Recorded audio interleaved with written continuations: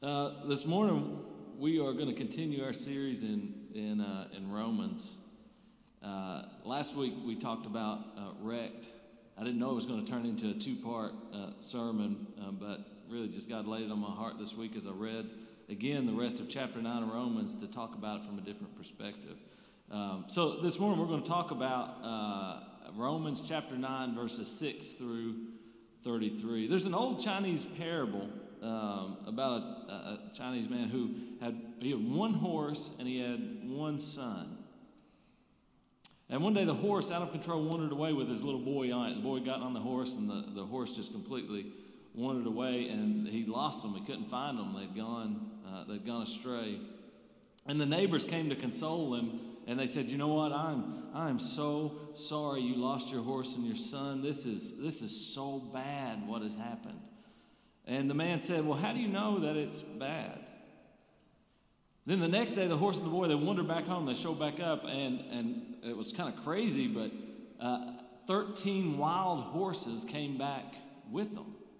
And it was like, this was a great day for this man because he got all these new horses. His son's back, the horse is back. His neighbors came to him and congratulated him and said, "This is so good. Look, this is so good. You lost your horse, you lost your son, and they came back, and you got 13 horses?" And the man replied, "How do you know that it is good?" Well, the next day, the boy was trying to break one of the wild horses in. He got on it, he was riding it, bucked him off, and he broke his leg. And his neighbors came and said, "Oh my gosh, I'm so sorry that this has happened. This is so bad." And the man said, "How do you know that this is bad?"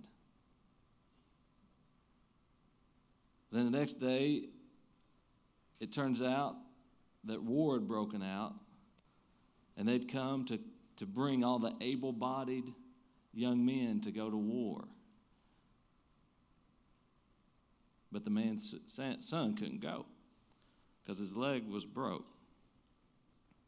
And that's the end of the parable. The question that pops up all through that parable is this question: how do you know? This idea that in life circumstances, we can only see in a moment in time. You remember when we were in Romans 8, we were talking about how God works all things for the good, and we showed the back of that needlepoint piece of artwork, right? And we just see all these random things, and on the front was a beautiful, design that had been put together by a masterful designer.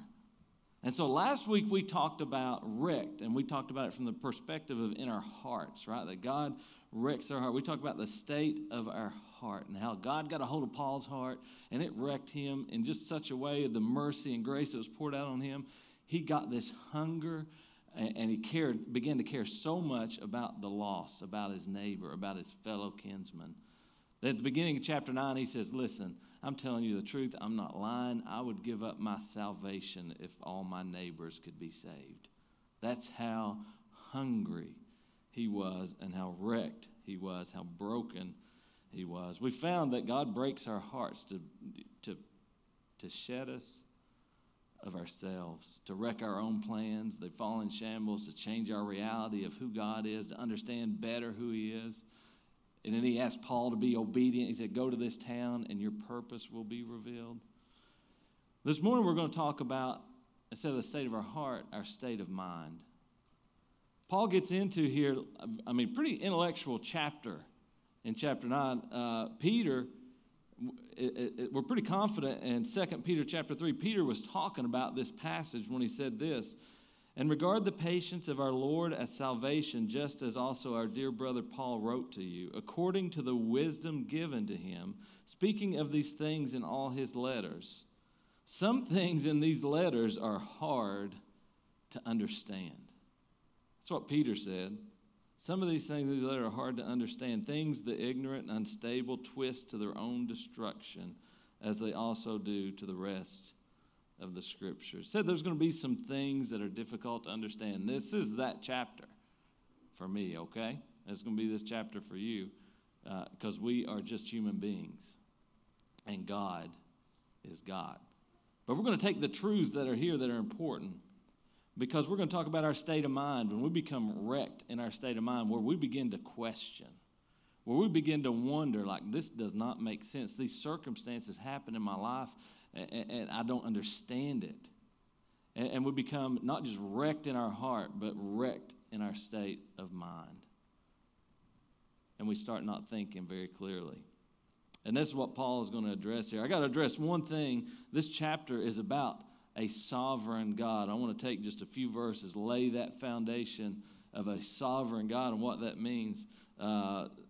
In 2 Samuel chapter 7, verse 22, it says this, "How great you are, O sovereign Lord. There is no one like you, and there is no God but you, as we have heard with our own ears." You know, God is called Sovereign Lord over 300 times in the Bible. Sovereign Lord. So what does sovereign mean? Dictionary definition of sovereign is a self-governing, independent, possessing supreme power or authority. At the end of the word sovereign is the word reign. We say that a king reigns. That means he is the ruler, the one with the right to make the rules. Someone who is sovereign is the ruler, the king, and the one who has the right to make the rules. So many times in life, we so badly want to rewrite the rules. We want to be our own God. We do not want to accept that God is in complete control, that he has never been surprised, that he has never been taken like, whoa, what just happened? That doesn't happen to God. It does not happen to God. I want to share some more verses with you. 1 Chronicles 29, verses 11 through 12. "O Lord, you are great, mighty, majestic, magnificent, glorious, and sovereign over all the sky and earth. You, Lord, have dominion and exalt yourself as the ruler of all. You are the source of wealth and honor. You rule over all. You possess strength and might to magnify and give strength to all." 1 Samuel Chapter 2, "The Lord both kills and gives life. He brings down to the grave and raises up. The Lord impoverishes and makes wealthy. He humbles and he exalts. He lifts the weak from the dust. He raises the poor from the ash heap to seat them with princes. He bestows on them an honored position. The foundations of the earth belong to the Lord. He placed the world on them." One more, Psalm chapter 50, the 50th Psalm, verses 10 through 11. "For every wild animal in the forest belongs to me, as well as the cattle that graze on 1,000 hills. I keep track of every bird in the hills, and the insects of the field are mine." I want you to just put everything aside this morning, and I want us to just sit in awe of our Creator. Okay? I want you to put all the anxiety. I want you to put all the worry of you wonder how your life is going to pan out, how your job is going to pan out, how your finances are going to pan out, how your marriage is going to pan out, how your kids are going to pan out. I want you to put all that to the side just for a minute and take the pressure off yourself, okay? To be successful.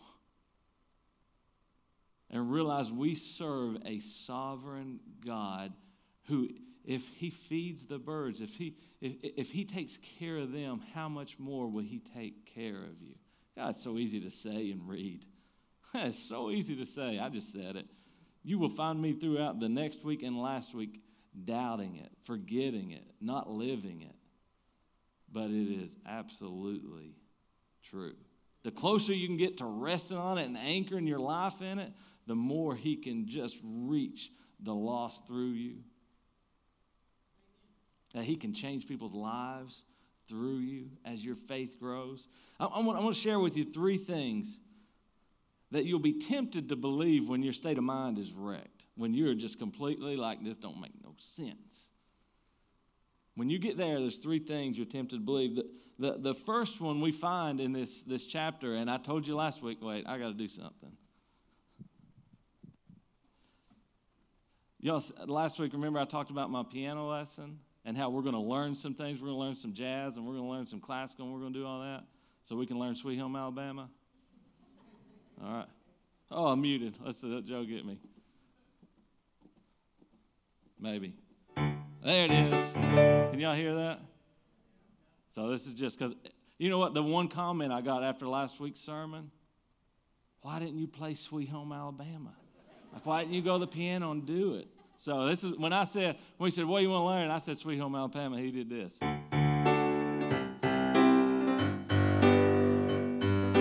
And I went, I'm in. All right, so there was Sweet Home, and the first person that yells out Freebird, church is over. We are stopping there. So you just heard a preacher play Sweet Home Alabama during a sermon. You can take that and do with it what you want. You have to understand what Paul is talking about here.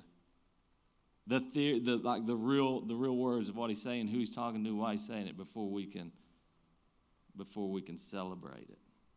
All right, he's writing here. He's turned from chapter 8, which is like the most celebratory, just like we are all in, and Paul is so excited about this God who is always for you, and if he's for you, nobody can be against you, to just completely brokenhearted in the first of chapter 9.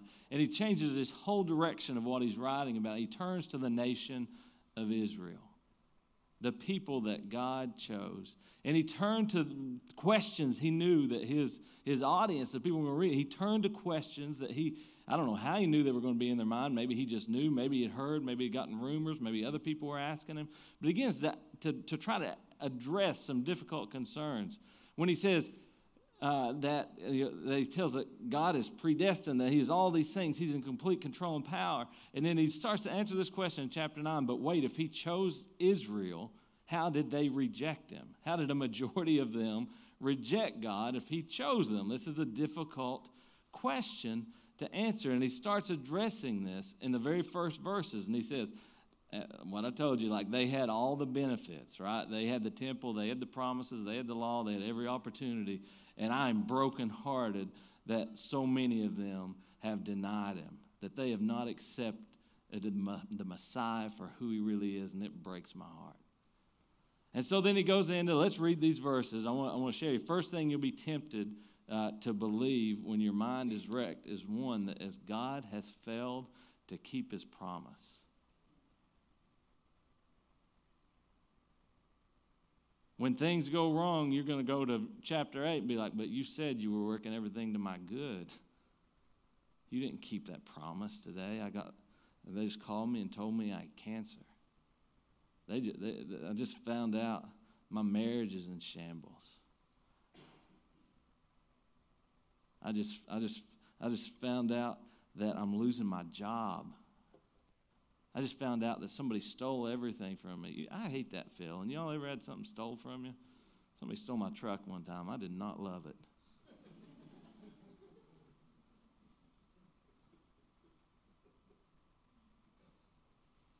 You will be tempted to believe that his promises failed. This is what he says to the Israelites.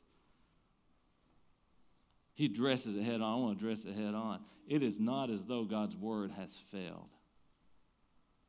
And he begins to explain this in illustration to them of how some of Israel could reject God and how some could not. Some would accept Jesus as the Messiah and some wouldn't. He says, for not all who are descended from Israel are Israel, not because they are descendants are they all Abraham's children. In 8b he says, but it is the children of the promise who are regarded as Abraham's offspring. I mean, Paul is blowing these people's minds right now because the Jews had lived believing that if they were part of Israel, if they could trace their ancestry, it's kind of like Eastern Kentucky where you say, who's your daddy and who's his daddy and who's their daddy? Right? That's what we do in Eastern Kentucky, figure out who's who and whether people have value or whether they don't. And so this is what they were doing then. Because I can trace my lineage back to Abraham, I'm part of God's chosen. Nothing else matters. And he tells us, here Paul tells us, who are the real children of God? Who are the real people? Who is the real Israel? Who are the real chosen ones? And we find here that they're not a member of a particular race or institution. Oh man, that would preach a while in today's Christian environment. That we can get confused because we've taken membership at a church, because we've been baptized, because we are part of this denomination or that denomination, that we are part of God's church. And he says it's not any one member of any institution or organization or nationality. That is not the real children of God. He says it's not any particular parentage or heritage. In other words, just because you're Abraham's children, it doesn't mean God's favor, that you are saved, that you will be perfect. You don't get it that way. He says, but it is the children of the promise. You remember what Abraham, what was counted to him for his righteousness? His faith. When God called him and said, I need you to get up and go, I'm going to give you a country.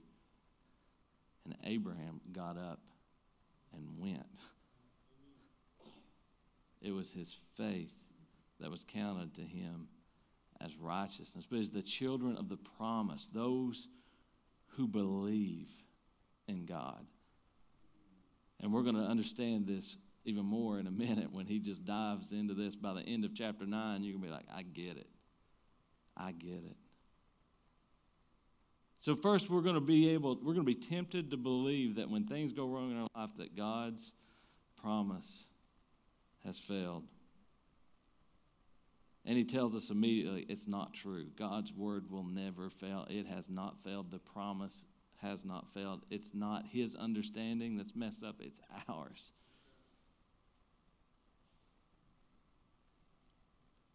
I want you to read these next verses with me. Because I told you that God is sovereign over all, that kingdoms rise and fall. This is something that if you're like me, you struggle to understand how God can be active. And in Ephesians chapter 1, it says he's acting all things to his will. And it's going to get played out. If you're like me, you struggle to comprehend that, because when I drove here today, I could have come like 10 different ways, and I picked the way I wanted to drive to the church today, right? We have free will. But here we're going to wrestle with some verses and truth and attributes about God that just challenge our intellect. Are you ready? Romans chapter 9, this is verses 11 through 12. Yet before the twins were born or had done anything good or bad, this is Jacob and Esau. These are Abraham's grandsons, I think, Isaac. Yeah, grandsons. And they're getting ready to be born. And you remember the story from the Old Testament. Maybe if not, he summarizes it here. But it says, in order that God's purpose in election might stand, not by works, but by him who calls, she was told, the older will serve the younger. Before these two twins, before these babies had been born, God had he had preset a path for them, and he had chose one over the other.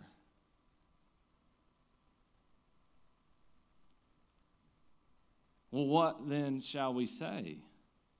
Is God unjust? It's his complete will. And notice that his sovereignty also goes in with all his other attributes as God, that he is loving, that he's careful, that he's just, all those things. So he's addressing this question like God can pick part of Israel and not part of Israel, and he is the God who selects all. It doesn't mean his word or his promises failed. And so the second thing we will begin to question and believe is that God is unfair in his sovereignty, or that life is not fair. Let me rephrase that for you. If we know, like the Bible tells, that God is a sovereign God, then when things go wrong for us, we'll say, that's not fair. That's not fair. But Paul says, not at all. For he says to Moses, I will have mercy on whom I have mercy, and I will have compassion on whom I have compassion. It does not therefore depend on human desire or effort, but on God's mercy. For Scripture says to Pharaoh, I raised you up for this very purpose, that I might display my power in you, and that my name might be proclaimed in all the earth. Therefore, God has mercy on whom he wants to have mercy, and he hardens whom he wants to harden.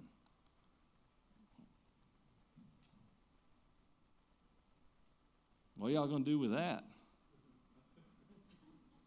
I mean, you can't, right? I've gone back and I've tried to say, oh, he just foreknows who's going to do what and who isn't. This says, I raised Pharaoh up. I hardened his heart. I chose to use him for this. We will think God's sovereignty is not fair, that life is not fair. There was a lecturer one time by the name of R.B. Cooper, and he used this illustration to help us understand God's sovereignty and human responsibility. He said, I liken them to two ropes going through two holes in the ceiling and over a pulley above. If I wish to support myself by them, I must cling to them both. If I cling to only one and not the other, I go down. I read the many teachings of the Bible regarding God's election, predestination, his chosen, and so on. I read also the many teachings regarding whosoever will may come, and urging people to exercise the responsibility as human beings. This seeming contradictions cannot be reconciled by the puny human mind. With childlike faith, I cling to both ropes, fully confident that in eternity I will see that both strands of truth are, after all, of one piece. Have I gone too deep? Do y'all get what he's saying there? There's two sides. You'll be tempted to hold on to one rope, and we've seen it. We've seen people that just hold on to full on to, they'll go so far to say God chooses, he does everything, he's in complete control. We don't even have to go out and preach the gospel. I mean, he's the God who can resist God's will. It's just going to happen. He's in complete control. He is sovereign. And then we'll go over here all the way on the other side. It's all up to us to live this out. And we put all the pressure on ourselves, and it's our responsibility to work out our salvation and earn it. And we go all the way over here. And somehow the both are true. And we're going to see it in one chapter. And so we become thinking, is this fair? Is it fair? Is it fair what has happened in our life in the situations that we're in? It also reminds us that there's no such thing as luck or accidents. You ever say, man, they got lucky? Or it's like this cowboy went to buy some life insurance, and the broker asked him if he had any accidents in the past year, and the cowboy replied, no. He said, but I was kicked by a horse, and I was chased by a raging bull, and I was bitten by a snake that laid me up for a while. And the agent said, well, weren't those accidents? He said, no, they all did it on purpose.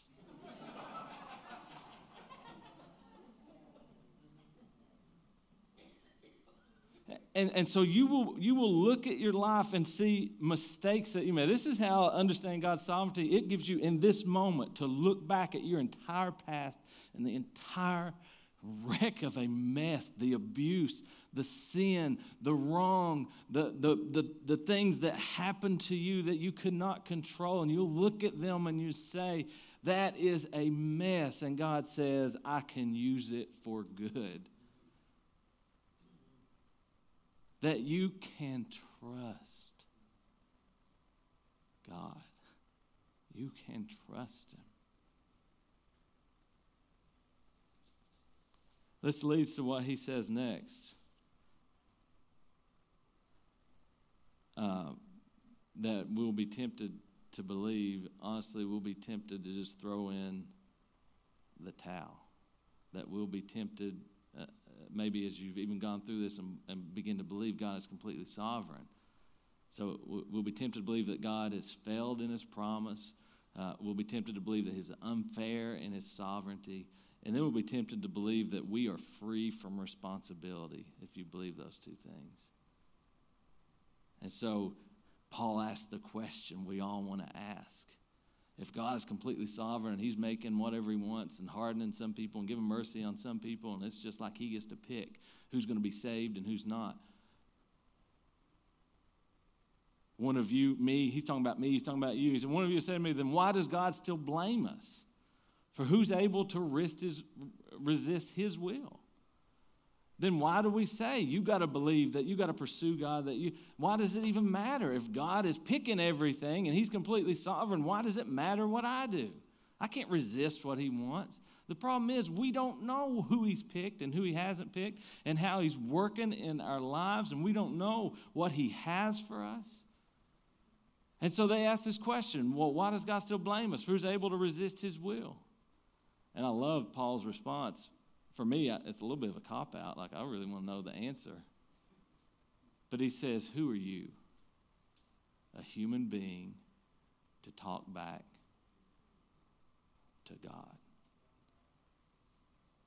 Who are you to question a truly sovereign God that says, I pick, I choose you, but you also have to choose me?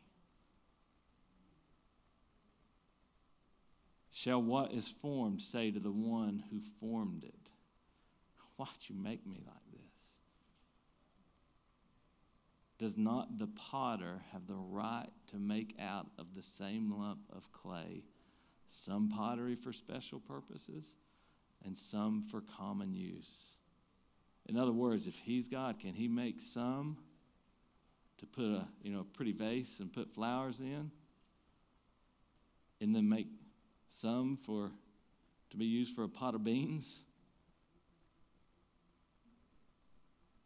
Absolutely. There's a quote that talks about when God says, I love Jacob, Esau I've hated. And people struggle with that. How did God even hate Esau? And there's lots of stuff we could get into that about why and what that really means in the context. But the real truth is that what should really wreck you is how God could love Jacob. Because we are all sinful and don't deserve mercy. We don't deserve grace. And if it upsets you that he hates one, he should hate all of us. We are all broken and we have all failed. It should wreck our hearts to believe that there's a God of mercy and grace that loves a sinner. I want to take you out of this. I don't want you to get here, right? Because this is the temptation with this verse, that we're just robots. You want to see me do the robot? I didn't really practice. I can't really do it. But it's a temptation, right? If God is really sovereign, he's in complete control, then you're tempted to think, man, what are we? Just all robots going through life doing what he asked for us to do, and I'm going to go to Texas Roadhouse now.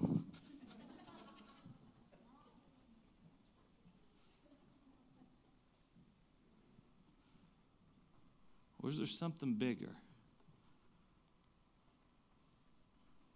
Is there something bigger that says, now how far have we got that the Gentiles who never had the law standard of righteousness, the very people that you Israelites, you hate them, you think they're hopeless, that those very ones who never even had God's law given to them, they didn't even know right from wrong, but they have attained righteousness. Righteousness by a 5-letter word, faith. They had faith. That sounds like personal responsibility to me. But Israel, following the law of righteousness, failed to reach the goal of righteousness. And why? This is Philip's paraphrase version of Romans 9:32 through 33. And why? Because their minds were fixed. Your mind's messed up. Your mind's a wreck. Your state of mind, you become fixed. They were fixed on what they achieved instead of what they believed. They had not put their faith in Jesus Christ as their Messiah. They tripped over that very stone that the scripture mentions. Behold, I lay in Zion a stumbling stone and a rock of offense. And whoever what? Believes on him will not be put to shame. We have this chapter on God's sovereignty. And he ends it with an impetus on our responsibility. It's two ropes. We got to cling to both. We got to be willing to trust God when things get messy and it doesn't make sense, know that his promise never fails, knows that his ways will accomplish whatever he puts in his heart, and know at the same time when he, just like he went to Abram, who became Abraham and said, follow me, he's calling that to you right now, and you have to choose whether to follow him or not. You have to choose. Are you going to trip over Jesus and just think he's some intellectual exercise and some great teacher, or are you going to give your whole heart? Because he goes right in chapter 10, and we're going to get there next week. He says, for there is no distinction between the Jew and the Greek, for the same Lord is Lord of all, who richly blesses all who call on him. For everyone who calls on the name of the Lord will be saved. 2 Peter 3:9 says, the Lord is not slow concerning his promise, as some regard slowness, but is being patient towards you, because he does not wish for any to perish, but for all to come to repentance. I don't know where you're at. I don't know where your heart is. I don't know. All those things you're tempted to believe that God is unfair, that God has failed on his promises,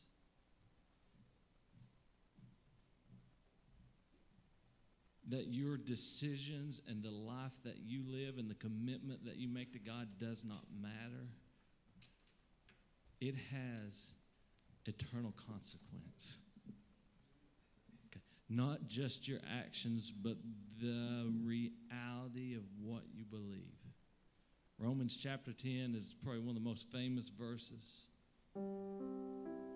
We've heard about salvation. It says if you confess with your mouth, if you profess with your mouth, if you believe in your heart that Jesus is Lord, that he was resurrected, that you will be saved. This morning, I'm asking you to cast out those doubts, the wrong beliefs, the things you're tempted to believe wrong. Maybe you believe the wrong things about church, or maybe you believe the wrong things about yourself, and that you've gone too far, and that you've sinned too much, that you're too broken, that you're too wrapped up in addiction, that you're too far gone. And God says, whosoever will, not whosoever will get their act together and start acting better, but whosoever believes on him.